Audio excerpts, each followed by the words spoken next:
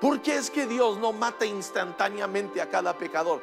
Porque Dios quiere darnos oportunidad de reconocer nuestro pecado y arrepentirnos para que Él pueda traer perdón y vida a nosotros.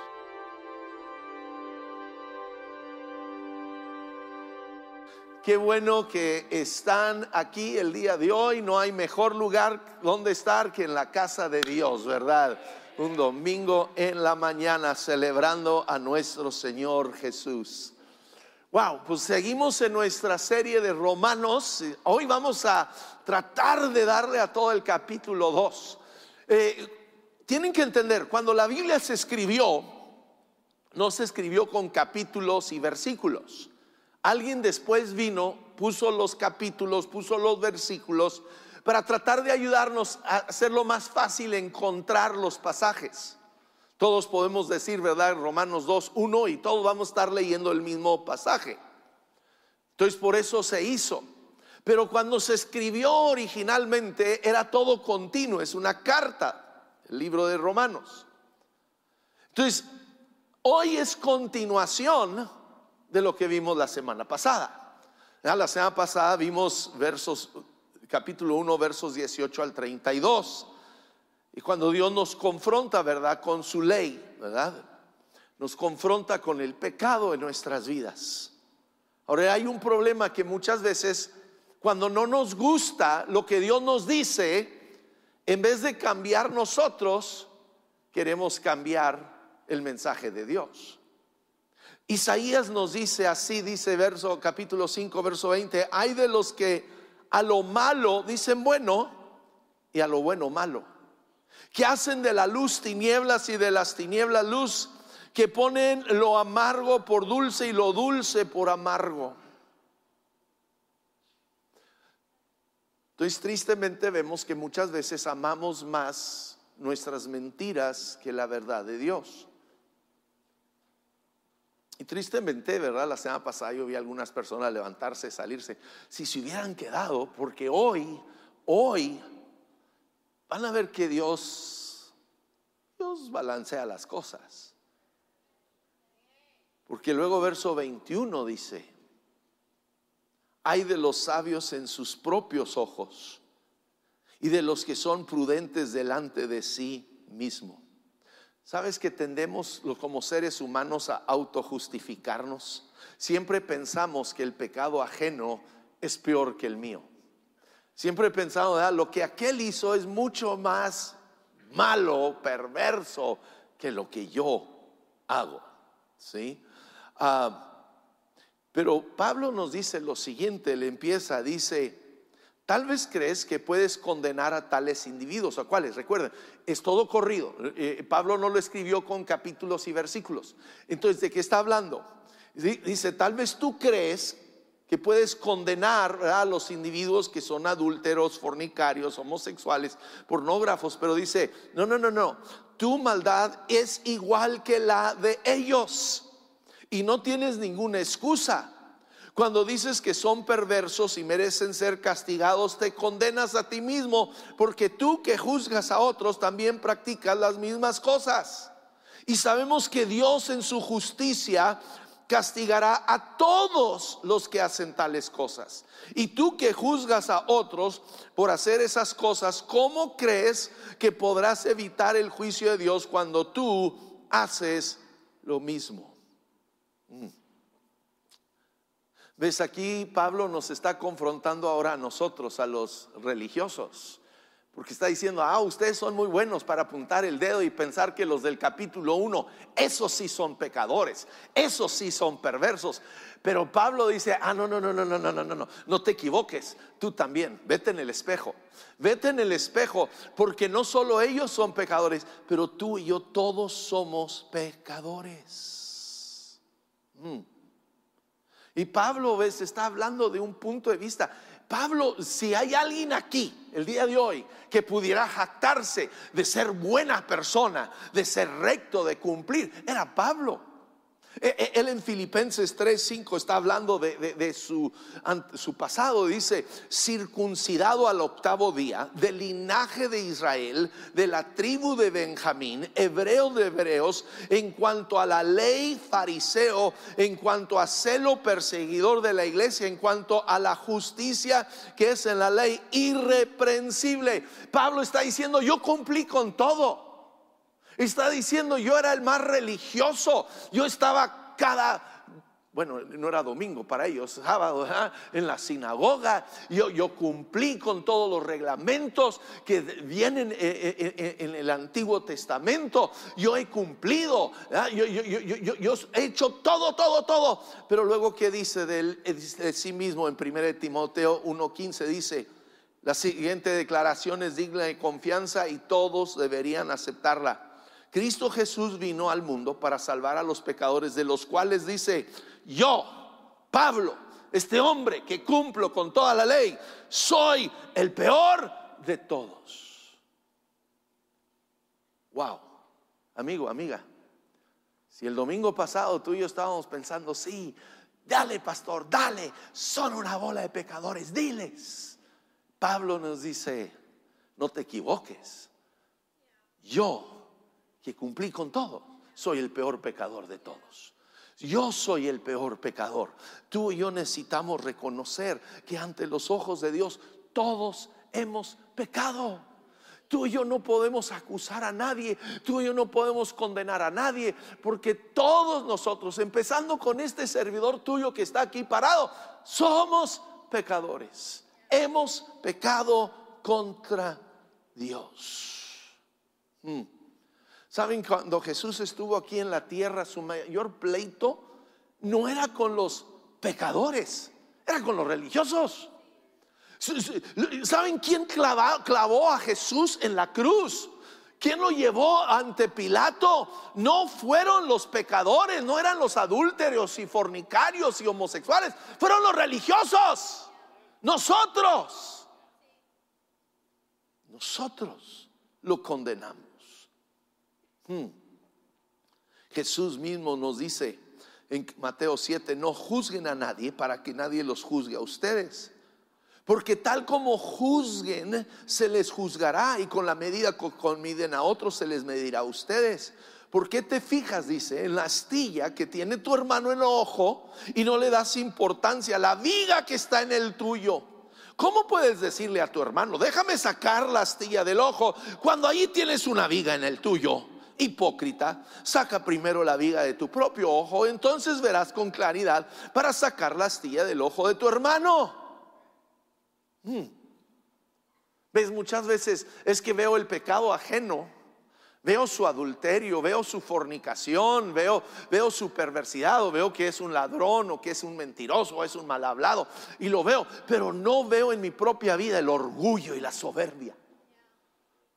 ¿Sabes qué condenó a Satanás? Fue su orgullo, fue su soberbia. Pensar: yo debiera estar recibiendo los aplausos y la gloria que le están dando a Jesucristo. Un día los fariseos, los religiosos, le trajeron a Jesús a una mujer que habían agarrado en el acto de adulterio. Ahora, ese acto no se puede hacer solo, ¿verdad que no? Requiere que 2 personas. Llegaron con una.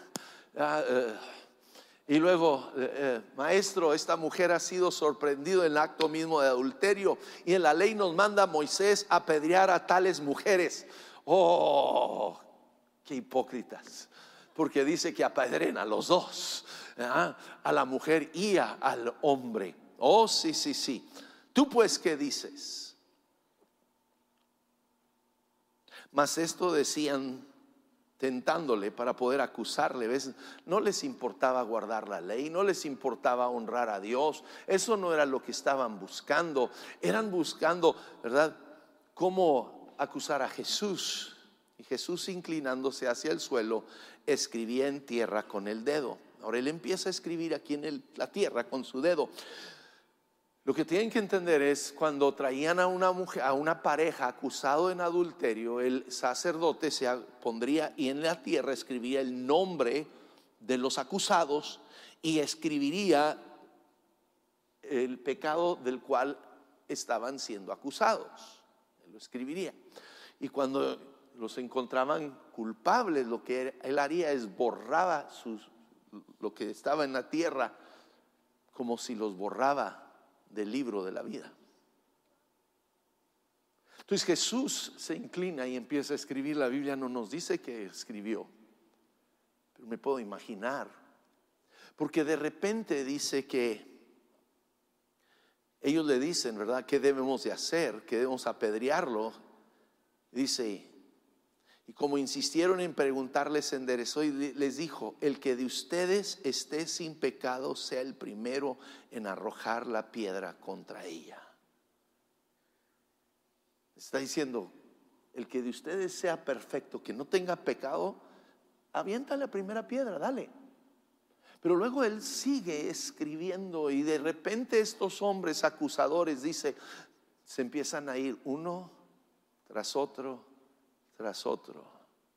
porque el Espíritu de Dios empieza a traer revelación a su vida de lo pecador que ellos son.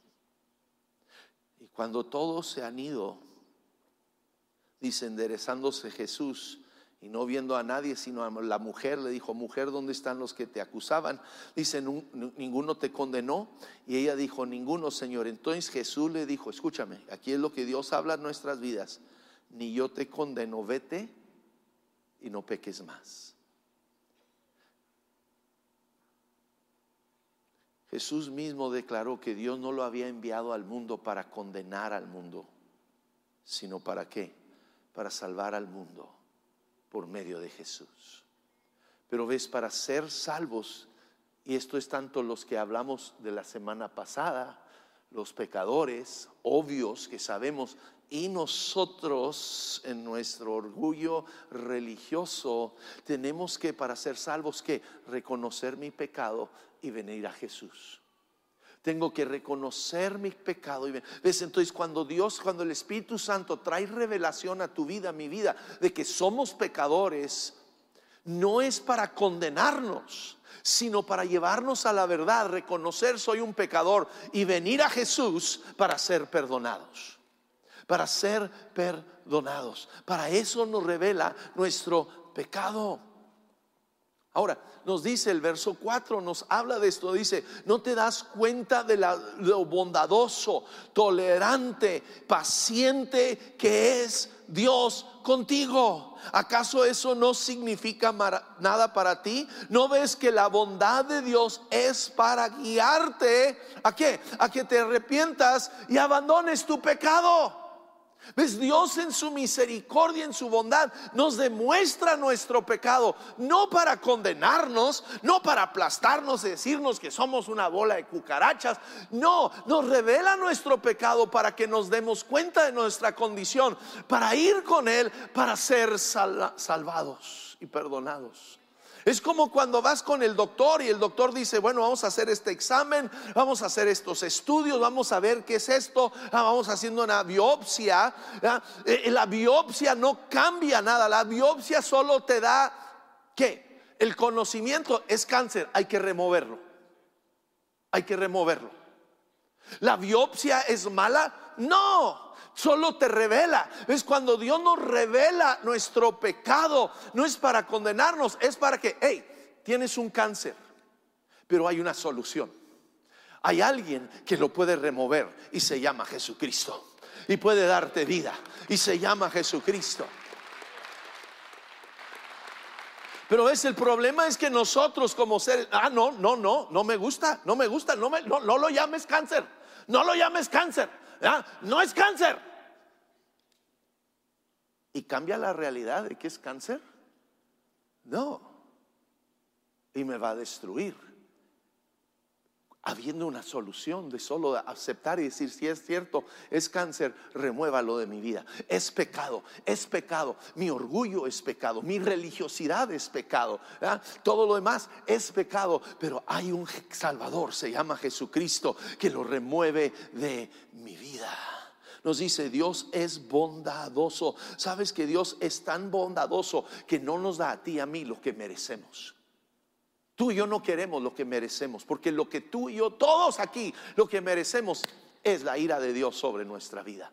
Pero Él es bondadoso en que no nos da eso. Y luego dice, es tolerante. ¿Sabes que Dios es tan paciente, tan tolerante? A día, ¿verdad? Lo desobedecemos, lo insultamos, no le damos gracias, gente lo maldice, y Dios lo tolera, lo permite para darnos tiempo. ¿Por qué? Porque Dios es que lleva la siguiente parte, es paciente. Pedro nos habla de esto. Según de Pedro 3:9 dice, el Señor no retarda su promesa, como algunos lo tienen por tardanza. Muchos quisieran ver, Dios, ve a ese pecador, que le caiga un rayo. El problema es, si le cae un rayo a él, te va a caer un rayo a ti también, y a mí también. Entonces por eso dice, sino que es que paciente para con nosotros, no queriendo que ninguno perezca, sino que todos procedan al arrepentimiento. ¿Por qué es que Dios no mata instantáneamente a cada pecador? Porque Dios quiere darnos oportunidad de reconocer nuestro pecado y arrepentirnos, para que Él pueda traer perdón y vida a nosotros. ¿Ves? El arrepentimiento, escúchame, es una gracia de Dios. El poder reconocer mi pecado y venir a Jesús y pedir su perdón es una gracia que Dios nos da. Entonces, cuando el Espíritu Santo trae convicción a tu pecado, no te enojes con el Espíritu Santo. Dile, gracias Espíritu Santo que me revelas. Juan 16:8 nos dijo, cuando venga el Espíritu Santo, ¿qué va a hacer? Nos va a convencer a ti y a mí, ¿qué? De nuestro pecado. ¿Para qué? Para que seamos perdonados, para que corramos a Jesús. David hizo una oración que todos debiéramos de hacer. Él oró en Salmos 19:12, ¿cómo puedo conocer todos los pecados escondidos en mi corazón? Límpiame de estas faltas ocultas. David está diciendo, Dios, yo sé que hay cosas en mi vida que no percibo, que no los veo como pecado, pero necesito que tú me lo reveles para recibir tu perdón, para confesártelos a ti, Dios. ¿Y cuántos de nosotros vivimos autojustificándonos? Y Dios, el Espíritu Santo, dice, déjame revelarte, déjame enseñarte lo que realmente eres. No para asustarte, no para condenarte, pero para que puedas venir a mí y ser limpio. Y ser limpio. Es como, tú puedes ver tal vez una cuchara o algo que se parece que está limpio, lo lavaron, se ve limpio, pero luego lo pones debajo de un microscopio y ves de repente, ¡ah, caray! Todo lo que hay allí, dices, ¡ah, asústame! ¿Han visto esos comerciales de los colchones? De los colchones, ¿verdad? Que uno ve y piensa que el colchón se ve muy limpio, huele bonito, todo, ¿verdad? Y luego pasan y con una cierta aspiradora especial, ¿verdad? Y de repente, ¡oh, Dios mío!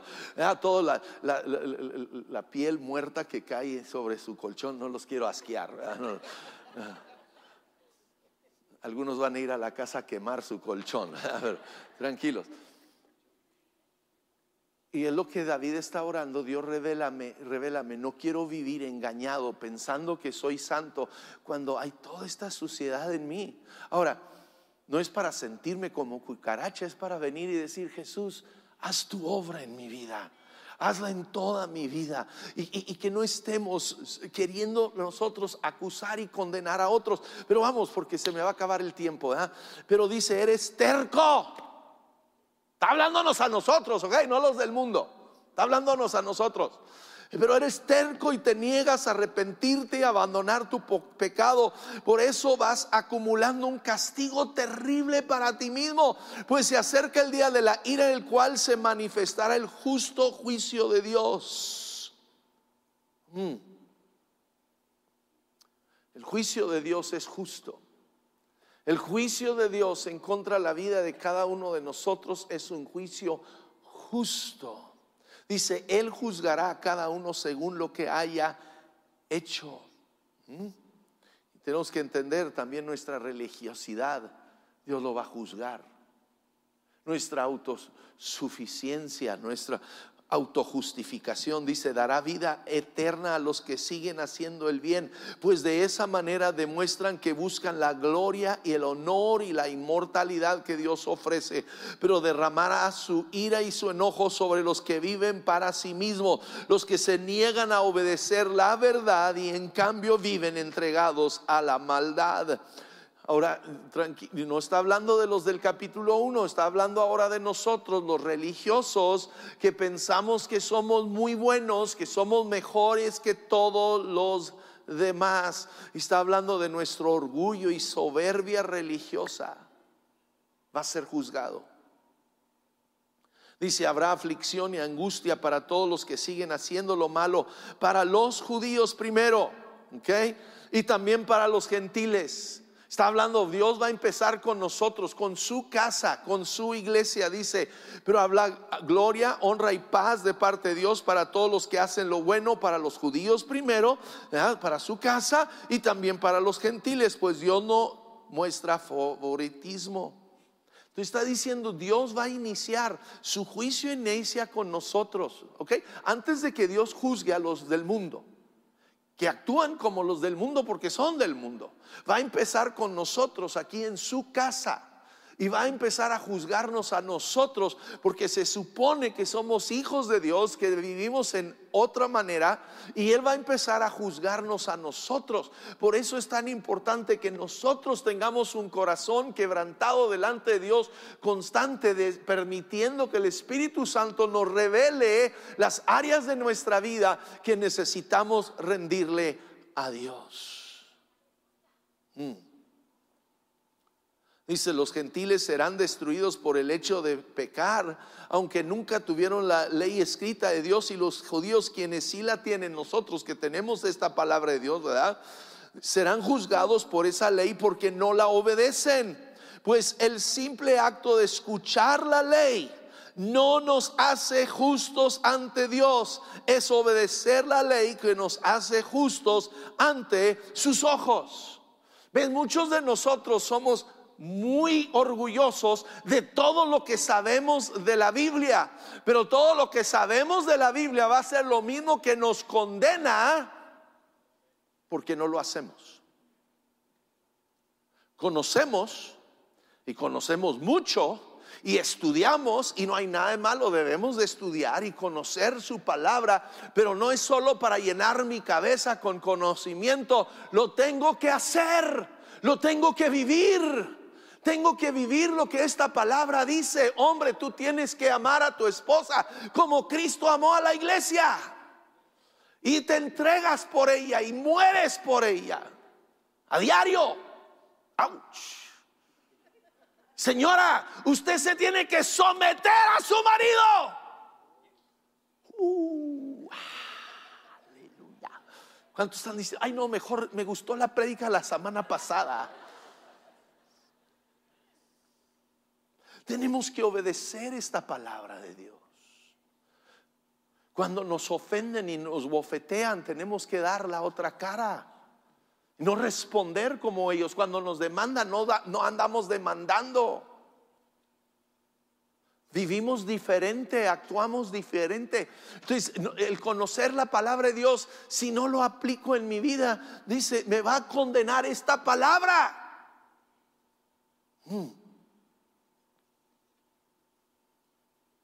Dice, aún los gentiles, quienes no cuentan con la ley escrita de Dios, muestran que conocen esa ley cuando por instinto la obedecen, aunque nunca lo hayan oído. Ellos demuestran que tienen la ley de Dios escrita en el corazón, porque su propia conciencia y sus propios pensamientos o los acusan o bien les indican que están haciendo lo correcto. Y el mensaje que proclamo es que se acerca el día en que Dios juzgará por medio de Cristo Jesús la vida, digan conmigo, secreta de cada uno.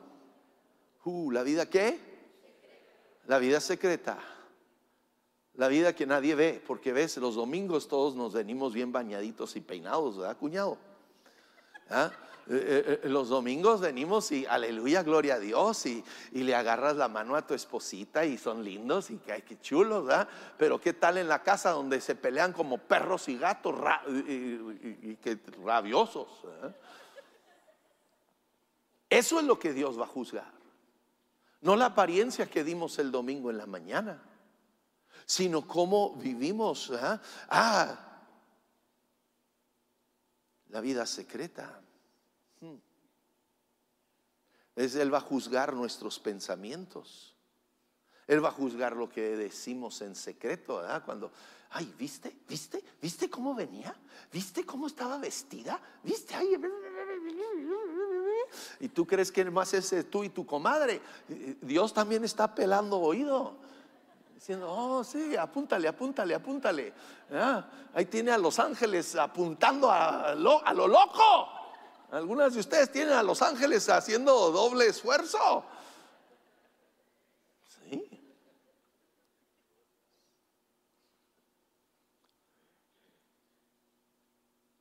Jesús en Mateo 10:26 dijo, no hay nada encubierto que no llegue a revelarse, ni nada escondido que no llegue a conocerse. Eso que tú y yo pensamos que nadie se va a enterar, Jesús lo está viendo así en pantalla grande, 3D, ¿verdad? Tú que te llamas judío o cristiano, confías en la ley de Dios y te jactas de tu relación especial, ¿verdad? Nosotros no tenemos religión, nosotros tenemos una relación. Aleluya, amén a su nombre.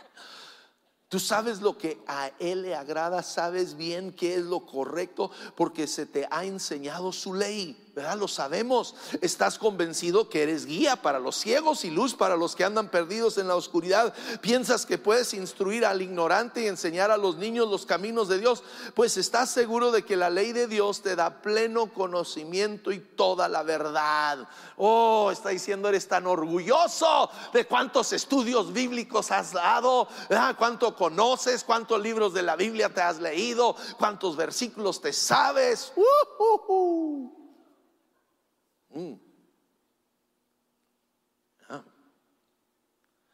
Tal vez no adulteramos, ni fornicamos, pero qué tal odiamos y guardamos rencores y no perdonamos. Dice, ahora bien, si tú enseñas a otros, ¿por qué no te enseñas a ti mismo? Predicas a otros que no se debe robar, pero tú robas. Yo no robo. Dios dice, me están robando con sus diezmos. ¡Auch! No, pastor, eso está en el Antiguo Testamento. No, también está en el Nuevo. Lee el libro de Hebreos. Ahí está. No me vengas, es que ellos son pecadores, la bola de fornicarios, adúlteros, las perversidades que hacen, y tú vienes a la casa de Dios y le robas a Dios en sus propios narices.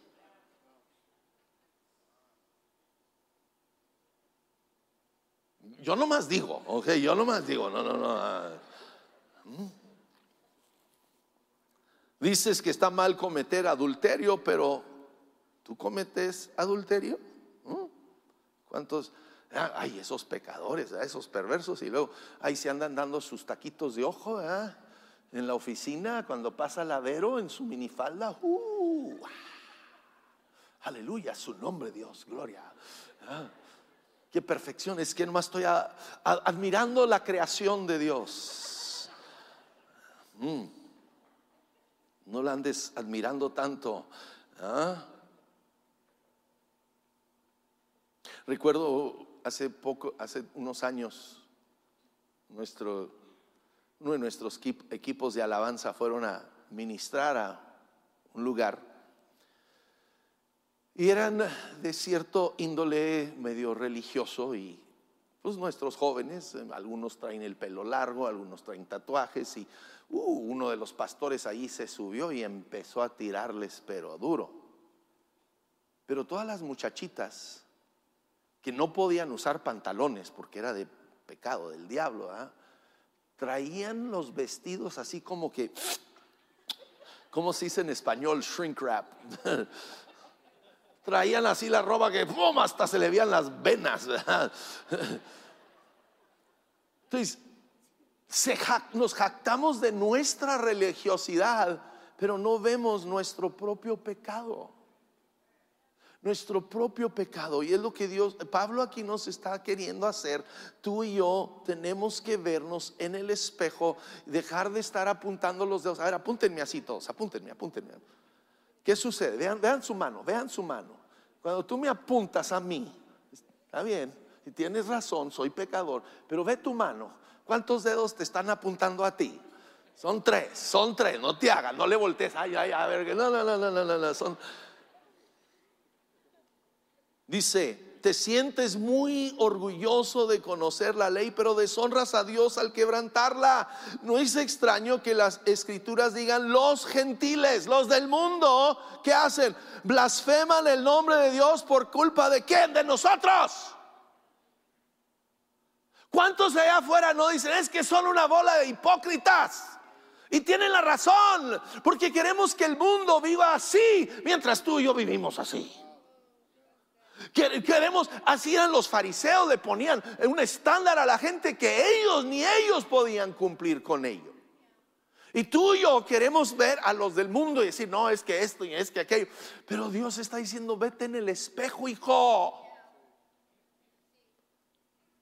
Tú y yo tenemos que reconocer que somos pecadores necesitados de la obra de Jesucristo en nuestras vidas.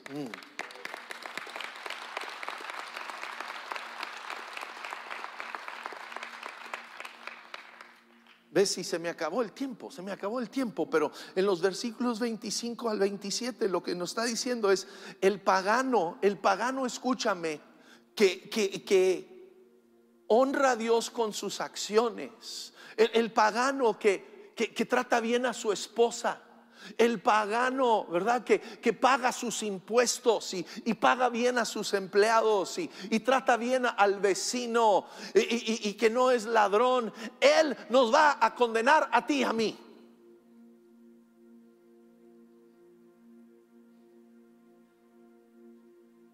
Oí años atrás algo que hijo, cómo duele. Decía un ateo canadiense: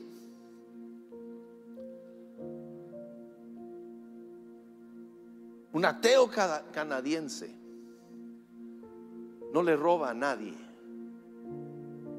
mientras que un cristiano hispano se anda tomando ventaja de medio mundo. Y me dolió, fue una cachetada, porque es cierto, lo he visto. Nos llamamos cristianos y andamos transeando a medio mundo, en nuestros trabajos, en nuestros negocios, hasta en la iglesia. Tengo años haciendo congresos y llegan y: ay, es que no traigo dinero, es que no puedo esto, déjame entrar por favor. Y los dejas, no les cobras, los dejas entrar y al rato llegan con 20 tortas y traían dinero hasta de sobra. Pero mentimos con una facilidad, pero nos jactamos. Y Dios está diciendo: hijos,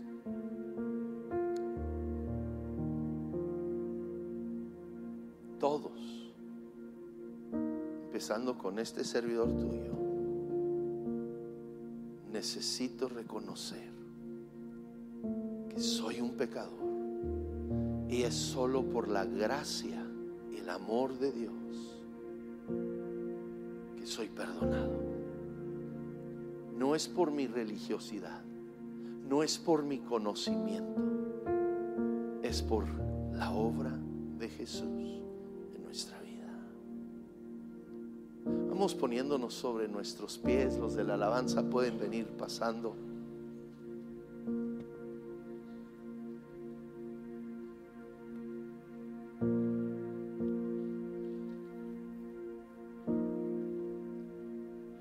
La Biblia, Pablo escribe y nos dice: quiero pues que los hombres, y en este momento hombres y mujeres, le dice: levanten manos santas delante de mí en oración y ruego.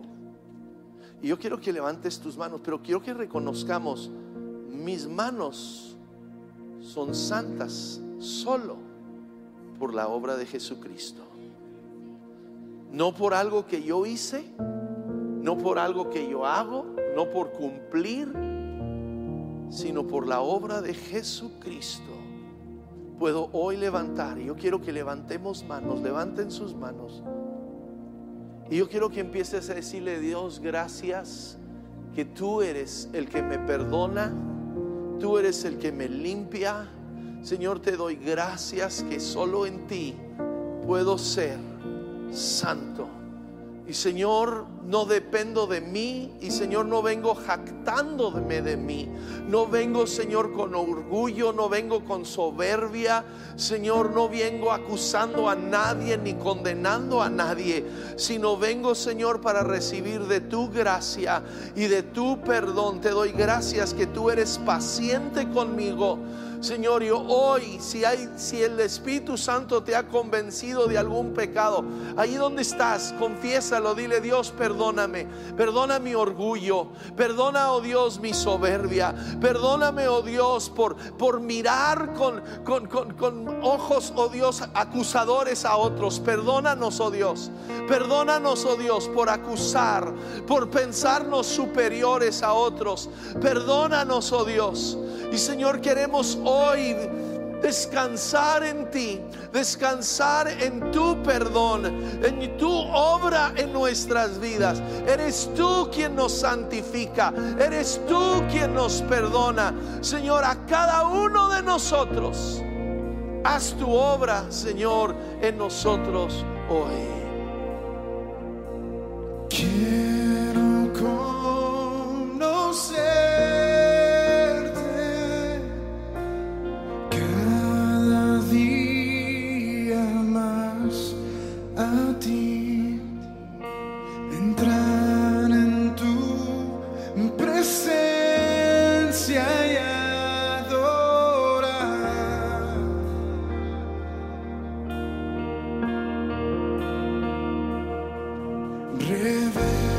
Revélanos tu gloria, deseamos ir mucho más en ti.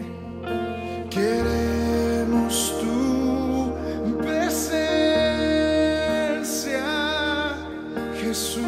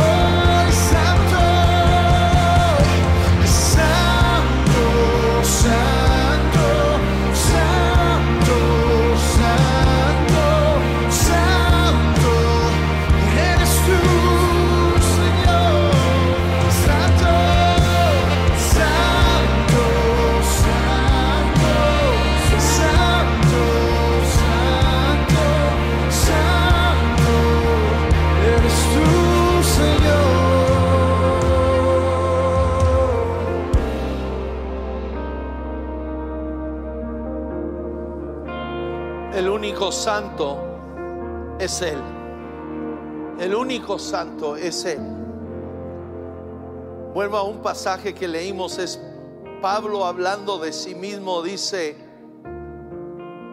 Jesús vino al mundo para salvar a los pecadores, dice, de los cuales yo soy el peor de todos. Pero Dios, digan conmigo, pero Dios, el peor de los pecadores, que dice, pero Dios tuvo misericordia de mí, para que Cristo Jesús me usara como principal ejemplo de su gran paciencia, aún con los peores pecadores. De esa manera otros se darán cuenta de que también pueden creer en Él y recibir la vida eterna. Amigo, amiga, hoy Dios quiere revelarse a ti como un Dios paciente, que perdona aún al peor pecador. Solo tenemos que admitir nuestro pecado y venir ante Dios, confesándolo a Él, y Él nos perdona. Él no nos condena, sino nos perdona y nos da vida en su Hijo Jesús, vida en Él.